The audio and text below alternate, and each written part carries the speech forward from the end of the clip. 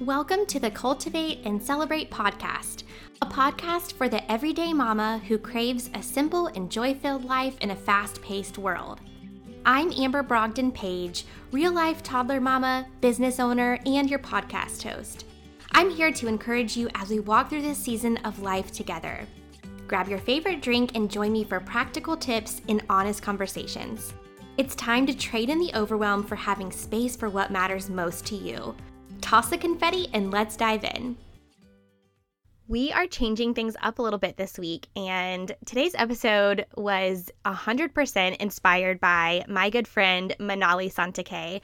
She has Behind the Business podcast, and she just did a podcast episode about the 10 things you wouldn't know about her or her business from social media. And it was amazing how much I learned. Like, I know her so well, but there was some things that I didn't know, and it was really neat to just have a personal connection, deep dive into knowing more about her, and it was just really fun. So I always enjoy getting to know people on a deeper level than some of the surface level things. So with Manali's permission, of course, I am doing my own little take and spin on the 10 things that you probably don't know about me or my business just from social media. And the whole point of this is to just have a little bit of fun and also to show you that we are so multidimensional. No matter what you post on social media, there's so much more to us than just what you see. So here we go. So we're going to start it off with something that will probably surprise you. Number one is, as much as I'm a planning loving girl, it's probably hard to believe that I do not have a detailed plan or long-term goal for my business. I know that sounds crazy and probably a very unpopular opinion in the industry, but the reason for this is that when I try and overly plan or control something, it's no longer fun to me, and the freedom and fun is what keeps me going. I am more driven by the impact and what feels right, in the moment, which I'll get to in a little bit, but I don't know exactly where I want to be in 3 years, in 5 years, in 10 years. I know it sounds crazy, but as long as I am enjoying what I'm doing and making an income and making a difference, that's it for me. I will say with that though, I do love setting goals and I love accomplishing them, but I would say it's probably in the 1 year ahead mark. I don't like to go way far because so much changes and I just don't like to have everything concrete. I like something to be fun and spontaneous. And so as much as I do love planning day to day and even setting goals for the next couple months or a year, the long-term planning is not my forte, which is probably a bad thing, but it is what it is. The second thing that you may not know about me is I'm a very picky eater, or as my sister-in-law said the other day, we're not picky eaters, we're just very simple eaters, and I like that better. So I'm a simple eater. I probably eat like a child, but I'm okay with it. I don't like a whole lot of variety of things. I don't really like to try anything new. I've gotten better over the years, but I could live on chicken tenders, pizza, macaroni and cheese, and things like that. Don't give me sushi. I don't want to try any fancy cheeses. No, thank you. There's so much that I don't like. I just like to keep it super simple, play it safe with food. I know I'm going to like chicken tenders and honey mustard and French fries. That's all I need. I don't want to try anything fancy that I don't know how to pronounce or something that looks a little weird. This next one always comes as a shock to people who don't know me on a really deep level. But as outgoing as you may think I am, I'm actually very much so an introverted extrovert at heart. My alone time recharges me. I love being around people. I love the fun part, but also I very much so have to have time by myself to rest and recharge and mentally regroup. I was reading about introverted extroverts and it pegged it.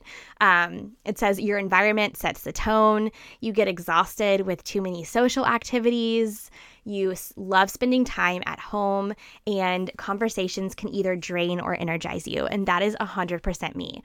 I like to have white space on my calendar. I don't like to have too much going on because I want to also have time for myself and to rest. And I don't like being overwhelmed with way too many things to do, or I feel like I get like overstimulated. As much as I love going to conferences and things like that, like in-person events, when they are like days long, I have to just like have a week after to decompress and just to be like in silence as much as possible and regroup, because it's so much fun and it's so great being in that environment, but then I'm just like drained. So I like to have a good balance of both. I always get asked if I have any siblings. Yes, I do. I have a younger brother. He is 9 years younger than me. We have the same mom and dad. He just came 9 years later. So I was an only child for 9 years, and then he came along. And so I've always been like another little mama to him, which he hates. I always am like trying to be the cool sister, but since we're so far apart, he thinks I am so cringy, and I really hope he's listening to this right now, because he is going to be so annoyed by me and embarrassed and all the things. And so I'm here for it. That's what big sisters are for. So but real talk for 20 seconds.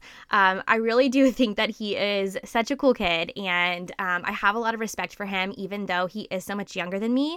He has gone through a lot in his short 21 years of life already. So he's such an overcomer and an inspiration. So shout out to Austin. As much as you think that I'm cringy and annoying, I think you're a pretty cool kid. Another fun fact, number 5, is Dr. Pepper is my favorite drink, and I would rather have it out of the can than I would like a fountain drink, which is probably another unpopular opinion, but I think it tastes so much better. Switching gears just a little bit for this one. When I was in Catch Moyer's mastermind, we took a StrengthsFinders test. If you've never heard of it, it's an assessment that determines your unique strengths and intensity of your talents over 34 different themes. So my top 5 strengths are activator, discipline, focus, responsibility, and intellection. The chances that 2 people share the same top 5 in the same order is 1 in 33 million. That's crazy to me. I found that by uncovering my strengths and where I thrive has made me more efficient in my work. The deep dive into the activator theme pegged it for me. That's my number 1. So it describes an activator as someone who is impatient for action, always wondering when can we start, someone that thinks only action can make things happen, only action leads to performance, and once you have a decision that is made, you cannot not act. While others may worry that there are still some things we don't know, this doesn't seem to slow you down as an activator. You make a decision, you take action, and then you look at the result and you learn from that. This learning informs your next action and your next. That is 100% me. Apparently, it's recommended to take it again 6 months after a big life change to see how you have evolved. So I also find that really interesting. Number 7. This probably shows how uncool I am, but I am obsessed with 2000s throwbacks and 90s country. They're 2 of my favorites. And one of Beckett's favorite songs is Yeah by Usher. So if that kind of tells you the kind of parents we are, there you go. So I'm probably going to hear a lot of stuff about this one, but sorry, not sorry. I am not a sports fan. Like, I am married to a sports fanatic, but I literally don't understand any of the football terminology.